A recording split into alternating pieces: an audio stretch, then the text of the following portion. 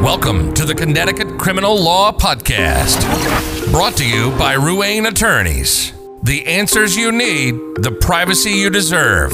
Each season tackles a different area of criminal law.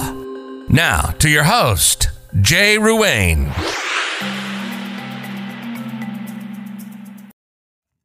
Hey there, it's Jay Ruane. Once again, attorney Rob Fontaine will be talking about the diversionary programs in Connecticut. Take it away, Rob. Hi, I'm attorney Robert Fontaine, and in this season of the Connecticut Criminal Law Podcast, we are looking at the various diversionary programs in Connecticut and how they can help you to resolve your case without the cost and risk of a trial. You should always remember that diversionary programs are not guaranteed in Connecticut, and depending on the facts of your case, they may or may not be the right way to resolve that case. In this particular episode, we're going to be discussing the Connecticut Alcohol and Drug Abuse Counseling Program. This is more commonly referred to as CADAC. The purpose of the Connecticut Alcohol and Drug Abuse Counseling Program is to help individuals struggling with an alcohol or drug dependency. The treatment program will be tailored to the individual to help them find independence from their alcohol and or drug dependency. Completion of the program may lead to a recommendation by the Court Support Services Division to dismiss the charges against the defendant. For convicted individuals who are able to participate in complete CADAC, an opportunity to modify their sentence, the terms of their probation, or even terminate probation is possible. People eligible for CADAC include any person charged with a crime who is drug or alcohol dependent and is eligible for treatment.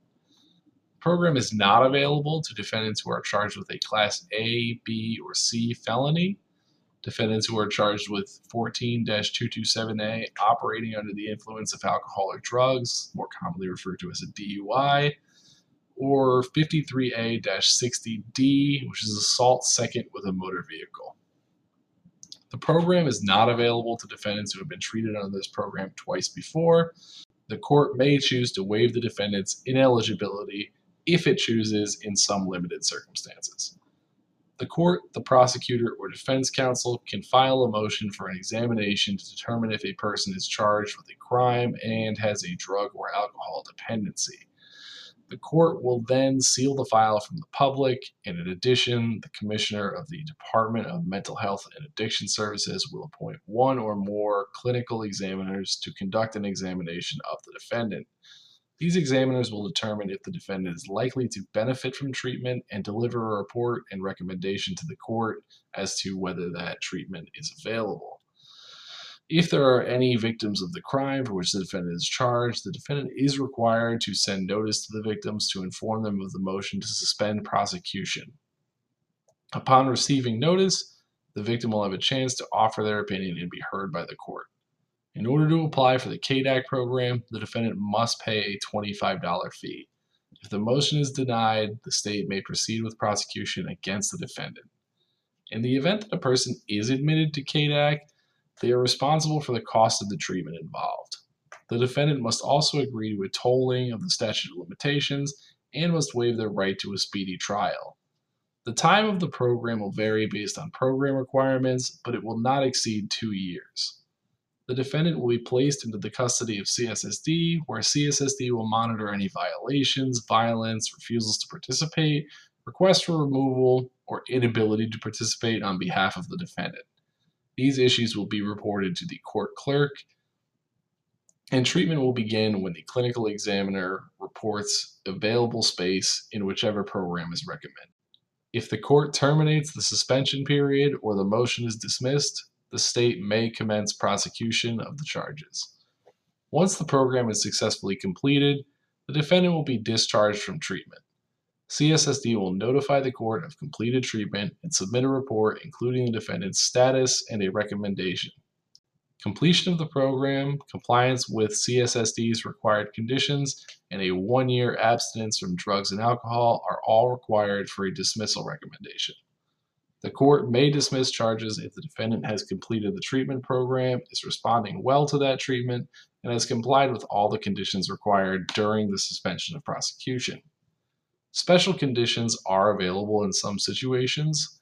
Those not eligible for special conditions are those convicted of murder, attempt to commit murder, robbery first, kidnapping, any felony that results in serious injury to another, or any person who has previously been ordered into treatment. The court, prosecutor, or defense counsel can motion for an examination to determine if a person convicted of a crime has a drug or alcohol dependency. In addition, the Commission of the Department of Mental Health and Addiction Services will appoint one or more clinical examiners to conduct an examination of that convicted person. The examiners will determine if the convicted person is likely to benefit from treatment and deliver a report and recommendation to the court.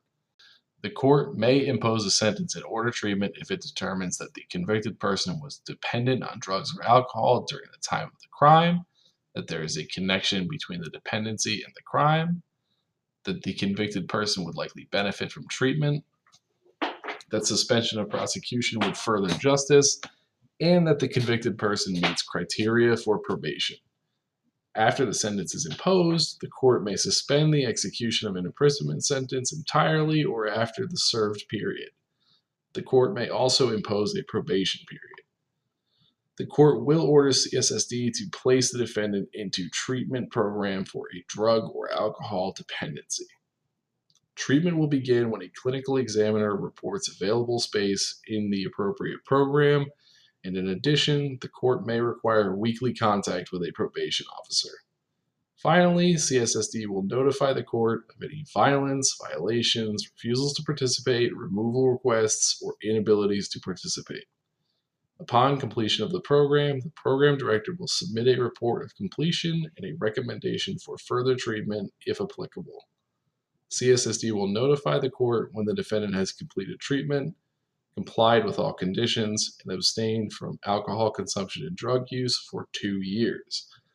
Finally, the court will hold a hearing to determine any modifications to the sentence, terms of probation, or termination of probation based on CSSD's report and recommendation.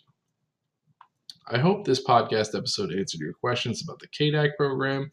If you would like help navigating a criminal situation, please contact my office at 203-925-9200. And for more information, subscribe to the podcast. I'm attorney Robert Fontaine. Make sure to check out my next episode about the pretrial alcohol education program. Thanks for listening to the Connecticut Criminal Law Podcast. For more information or to get a free consultation for your criminal law questions, visit us at ruaneattorneys.com or call or text 203-925-9200.